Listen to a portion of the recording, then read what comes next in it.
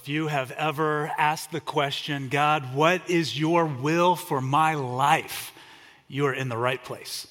Because over the next 25 minutes, I am going to answer every question that you have ever had about God's will for you. Probably not. But I do hope to maybe give a little bit of insight from God's word, a couple of mental images that have helped me understand how to walk in God's will. And my ultimate goal is that I don't confuse you maybe about this topic more than you already are. I've received probably this question more often than any other question. Shawn, how did you get called into ministry? What was that call into ministry like for you? How did God do it? And I've always kind of felt like my answer to them was a little bit of a letdown. My calling into ministry was pretty mundane as far as callings go. I didn't hear this big, booming, loud, audible voice or even this quiet whisper. I didn't receive a vision or this strong emotional burden to go into ministry. If anything, it was the exact opposite of that. I didn't want to. I've shared this before, but on the night when I gave my life to Jesus and started following him, I remember vividly praying that night, God, I will go anywhere, do anything you want me to do. Just please, please, please, please, please don't make me a missionary, a youth minister, or a preacher, because they are the worst. Lord, I don't want to do any of that. Other than that, I am all yours, but just not over there. And after a couple of years of following Jesus, I was serving, waiting tables at a restaurant in Noblesville, Indiana. And shout out for Noblesville over there. And I got a call from this church in Jasonville, Indiana. Yeah, not as much about Jasonville. But in Jasonville, Indiana, asking if I'd want to do a part-time youth ministry on the weekends with them and through the summer. And they said, we will pay you $100 a week and let you live in our parsonage. I'm like, deal, I'm in. Where do I sign up? And so every weekend through my last couple of years of college, I would drive the 7-hour round trip from Lincoln, Illinois, Lincoln Christian College, to Shakamak Community Church in Jasonville, Indiana, and do ministry. Oftentimes, I'd bring a car full of friends with me, and we would crash on couches and air mattresses and sleeping bags in that parsonage and just spend the weekend loving on kids. And man, I enjoyed that so much. And it was sometime in the midst of that ministry where I thought, this isn't as bad as what I thought that it would be. I kind of enjoy this. We were seeing fruit from the ministry start to grow. My buddies were so gracious and kind, and they started affirming some things in me that I hadn't seen before. And so I talked to some wise friends and mentors and counselors and ended up changing my degree from unknown to preaching and youth ministry. And every step of the way, I feel like that's kind of been the template that Amber and I have followed in trying to live out God's will. There's no necessarily specific direction, no goosebumps in prayer, no vivid dreams telling us where to go and what to do. It's just been stepping into the amazing opportunities that God has placed before us, opportunities that we did not deserve. Trying to use our gifts and our passions the best that we can, reading scripture and doing what we can to follow it the best that we can, listening to the wisdom of my wife and friends. I tell people, when it comes to my calling in ministry, I feel like I've kind of stumbled into my calling rather than received my calling. And as incredible as this journey has been over the last 22 years, I'll tell you, there are times where I really wish that God's will worked like the Waze app on my phone. That I could pull out my phone, open up an app, type in my destination, and then all of a sudden, turn-by-turn directions pop up and tell me exactly where to go. It gives me an ETA, so I know how long I'm going to be on this trip. that if I go off course, it says rerouting, and it puts me back on the right direction. Sometimes I wish that God's will would work like that it would warn me of hazards that were ahead. There's something comforting about believing that's how the will of God works. There are times in life when I think even the most adventurous amongst us want to know the plan. We've seen that in our culture, maybe you've experienced in your own life over these last couple of years where everything has just been flipped, turned upside down. There's this increased amount of curiosity and concern about the future. What will happen? What should we do? Where should we go? As people have wrestled with this question and experienced the anxiety that a lot of the time the unknown can bring, we've seen an uptick here in our church and in our community and around the world of counseling and mental health needs, people wanting some direction and insight and where they should go and what they should do in their life. People are even turning to more non-traditional services too. I read an article last week that over the last 2 years, the online psychic business has increased by more than 300%. That more people than ever are turning to things like horoscopes and tarot card readings to find out what their future holds. The article said that 3 out of every 5 young adults have turned to some kind of medium looking for insight and direction in their life. The person writing this article interviewed a lot of different psychic workers, and one of them said this. She said that there's an increase because of a search for comfort and understanding, a need for a sense of security and control over their worlds. And I think whether you are a person of faith or not, this defines so much of what many of us feel. We are looking for a sense of comfort and understanding. And so there is comfort and security in believing and that every step has already been planned out. And it would be even better if we could just go ahead and have that plan now so that we could walk through it. And so we did try to discover God's roadmap for our life, or people trying to sense where the universe is leading me. And we want to know what job we should take and who we should marry and how many kids we should have and where we should live and what car we should drive and what house we should buy and how much we should save up for retirement and what we should do in our retirement. And there's this thing inside of every one of us, I believe, that wants to know and believe that there's some kind of plan developed for our life. And then too, if there is a plan, we want to follow it because we don't want to mess it up. For a lot of followers of Jesus, I know it just simply comes down to this desire to honor God in their lives. They want to walk faithfully with the Lord to make sure that they're walking in the path that He has laid out for them. But I'll tell you, I don't know if it really works that way. I don't think that that's how God's will works. In fact, I think that God's will is more like a compass than a map. God's will is more like a compass than a map. A map gives you an exact route to take, but a compass points you in the right direction.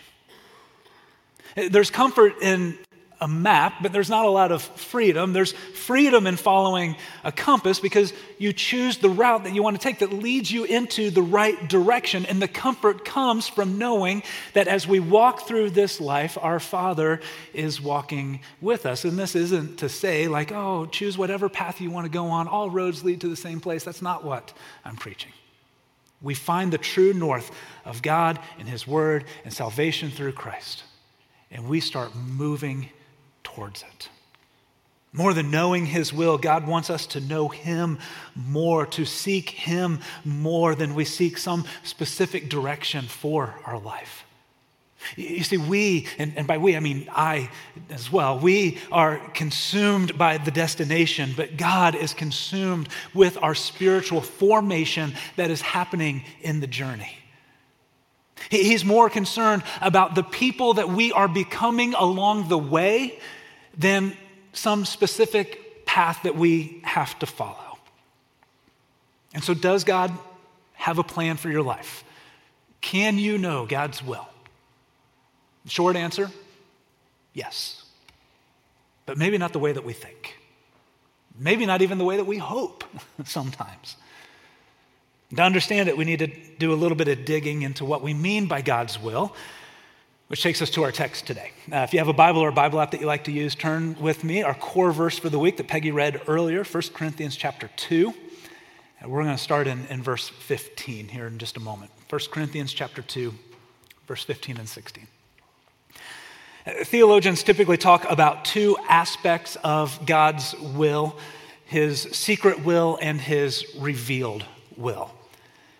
God's secret will is kind of like this big picture plan of what God is doing. It's his providential will for the universe. You see, Scripture says that God is totally in control and has purposes in and for this world that are coming together. In other words, history and our lives are moving towards this grand destination that God desires when one day he will redeem and restore and renew all things.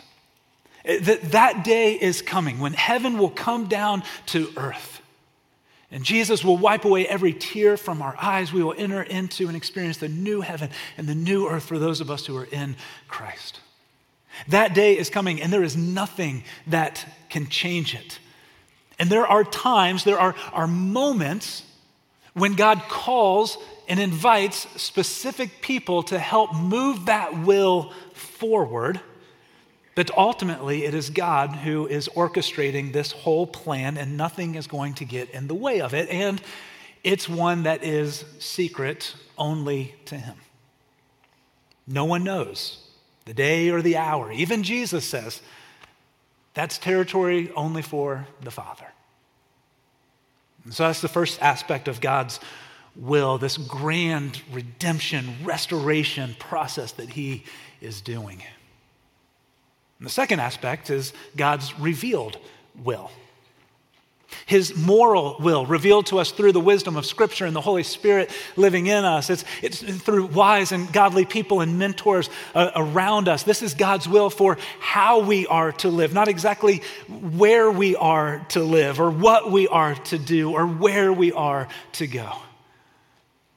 In our text, Paul gives an argument for why the wisdom of God is foolishness to the world and the wisdom of the world is foolishness to God. He says that as followers of Jesus, we walk in God's wisdom, not the world's, and we can understand God's wisdom because of the Holy Spirit that is living in us. Look at 1 Corinthians 2:15. It says, the person with the Spirit makes judgments about all things. Hang on to that. But such a person is not subject to merely human judgments. For who has known the mind of the Lord so as to instruct him? But we have the mind of Christ. People say, but Jesus says, do not judge, lest you be judged. It's becoming one of the most quoted Bible verses in our culture. Do not judge. Jesus says it. But actually, we are to judge, not the person, but we are to judge and discern between wrong and right and almost right. It's how we live with a Christian worldview in this world. We are to judge what is good and what is not, what is holy and what is unholy. And in that, believe that we cannot be judged in any substantial way by the world. That only God judges us, only God judges others.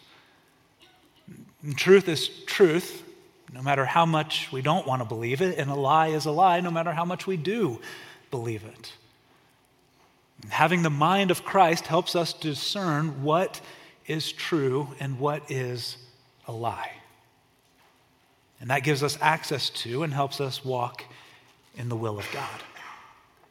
I like how the Message puts it. It says, spiritually alive, we have access to everything God's Spirit is doing and can't be judged by unspiritual critics. Isaiah's question, is there anyone around who knows God's Spirit, anyone who knows what he is doing, has been answered. Christ knows, and we have Christ's Spirit, which means that we can know too. And Jesus sums it all up in the great commandment. He essentially says this: God's revealed will is for you to love God and love others. like this entire sermon could have been preached in 4 words. Love God, love others. If you want the nuts and bolts of what it means to live in God's will for your life, love God and love others. How do we do that the best way? In our core verse from last week, Paul says, do not conform any longer to the pattern of this world, but be transformed by the renewing of your mind. Then you will be able to test and approve what God's will is, his good, pleasing, and perfect will. So the more that our minds are transformed by the Spirit working in us and the Word of God transforming us, the better that we will know the will of God and how to love him and love others in every situation that we're in. The more that we will know and desire to walk in God's will, his revealed will for our life. Not this map that gives us turn by turn directions, moment by moment directions, but a compass that points us in the right direction of how to love God and love others as we journey through this life. Whenever I think about this difference between God's secret will and his revealed will, I always go back to this buddy of mine in college that whenever we were driving around and we'd pull into like a Walmart parking lot or something, he would verbally pray out loud, God, show me where you want me to park. And I think like in his mind, like where he parked would like kick off this little butterfly effect that then would like influence the people that he would talk to and the things that he would experience, whether or not his car was going to get dinged up by the car next to him, I don't know. But I think really what he was praying for was just a parking spot closer to the building, but that didn't sound spiritual enough. And so he prayed, God, show me where you want me to park. And I remember telling him one day, man, God does not care where you park. It's not like if you park one aisle over, he's like, well, way to go, you just ruined everything. Like all of human history had been leading to this moment, but you parked in Scooby-Doo B instead of, over here. Like that's not the way that it works. I imagine God looking at my friend and looking at me when sometimes I fall into that and just saying, child, you are not that important. But I'll tell you, man, I've thought about this a lot over the years. That's weird, I know. But it just comes to my mind. Almost every time I pull into a parking lot, I think, God, where do you want me to park? And laugh it off. But here's the conclusion I've come to. I think that God's will does play a role in where I park. Not his hidden will, but his revealed will. How he wants me to live and treat others and act in light of his word and the example of Jesus. See, God's will revealed in his word teaches me to have the mindset of Christ and to think about others even above myself. God's revealed will teaches me to put the needs of others even above my own. It teaches me that in God's kingdom, the first will be last and the last will be first. It teaches me to go the extra mile, to live in healthy rhythms and a pace of life and to not be in a hurry all the time. And so here's one practical thing I do trying to walk in the will of God. I try to always pass up the first parking spot that's available. I tell myself, someone might need that spot more than me. I've driven into parking lots before and the girls have been like, Daddy, there was one right there. And yeah, somebody might need that more than us. We can walk. And it's just this little reminder that while God may not care about exactly where I park, he cares even so much about that little detail in my heart of what I desire most. And I'm not legalistic about it. I don't think that God will be disappointed in me if I take a closer spot or that I won't be walking in his will anymore. It's just simply trying to live out what I do know of God's will, hoping that in some way, when it's a bigger step of faith in front of me, I'll be ready to take it because of all of those little steps of walking in his will behind me. And I think that's how we walk in God's will in our life. It's not about trying to figure out what we don't know. It's about living out the things that we do know. We don't know where we are going to live in 5 years. We don't even know if we're going to be alive in 5 years. But wherever we are, Scripture has made it clear how we're to live, how we can follow God's will in the way that we live 5 years from now. We don't know if we are going to marry or who we're going to marry, but we know God's will for sexual purity and to marry someone with a similar love of Christ that we have. We don't know if the business that we started is going to be successful or if it is going to fail, but we do know that God's will for us is to conduct our business in an upright way, to be fair, to be honest, and to trust God, good or bad. We don't know which neighborhood we will live in, but we do know God's will is for us to love Him and love others in our neighborhood. I love how Amy Joseph put it in an article that she wrote. She said, whether you become a teacher or a doctor, He cares more about the kind of doctor or teacher you're becoming.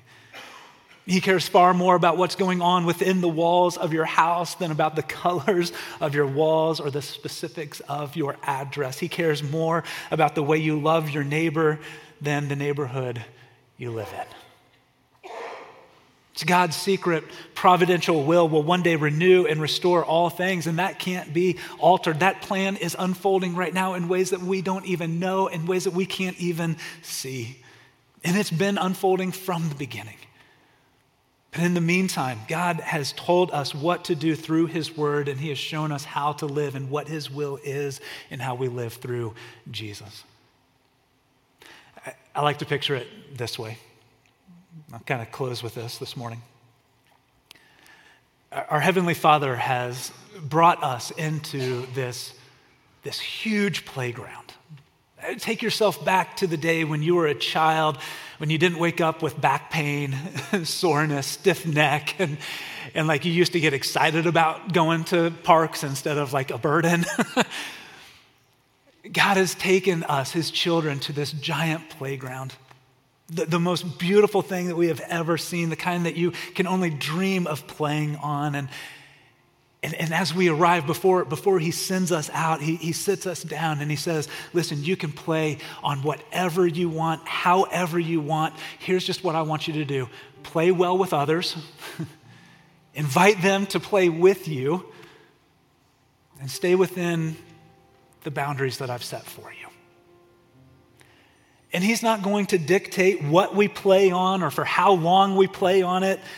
He's not going to be disappointed if the first thing that we run to is the monkey bars instead of the swing.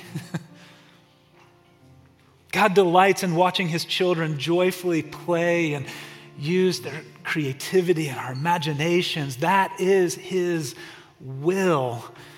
It's why He brought us to this playground to begin with. And He'll keep track of the time and He'll keep track of all of the details. That's His secret will that only He knows. He just wants us to have fun and explore, love Him and love others, playing however our hearts desire within these wide boundaries that He's given us. And when we wander into the dangerous, painful places outside of those boundaries, and all of us have, our Father goes looking for us. And He brings us back, binding up our wounds and healing our hearts. Are you walking in God's will today? Are you loving Him and loving others the way that He has taught us and shown us through Jesus? Or have you wandered today? The playground outside of God's boundaries sometimes looks like a lot of fun, but maybe it's left you feeling beaten up and bruised. The gates are open wide and your Father is standing there ready to welcome you back in. He's invited you through the grace of Jesus Christ. And that's where God's will for you starts, entering in through that gate. And if you're ready, we want to help you take that next step. As we enter into this time of response, let's pray. God, thank you for the beauty and the freedom of your will. Thank you for that secret will, Lord, that only you know, that is a mystery to us. The hope and the promise that one day you will wipe away every tear, you will heal every broken heart. There will be no more broken relationships. There'll be no more death, no more sickness. Lord, we look forward to that day when all will be made right, when your will truly will be done on this new earth as it is in heaven right now. And in the meantime, Lord, help us to live in your revealed will, to not get caught up in the things that we don't know, but to be consumed by the things that we do. And to not look towards the destination, but to really be consumed about the men and the women that you are creating us to be, who live by faith and who love you and love others. Help us, Lord, to walk in that will wherever we go. In Jesus' name, amen. Thank you for watching this message from Sherwood Oaks Christian Church. Did you know you can view any message from the past 6 years at socc.org/messages? You can also view complete worship services from the past month at socc.tv.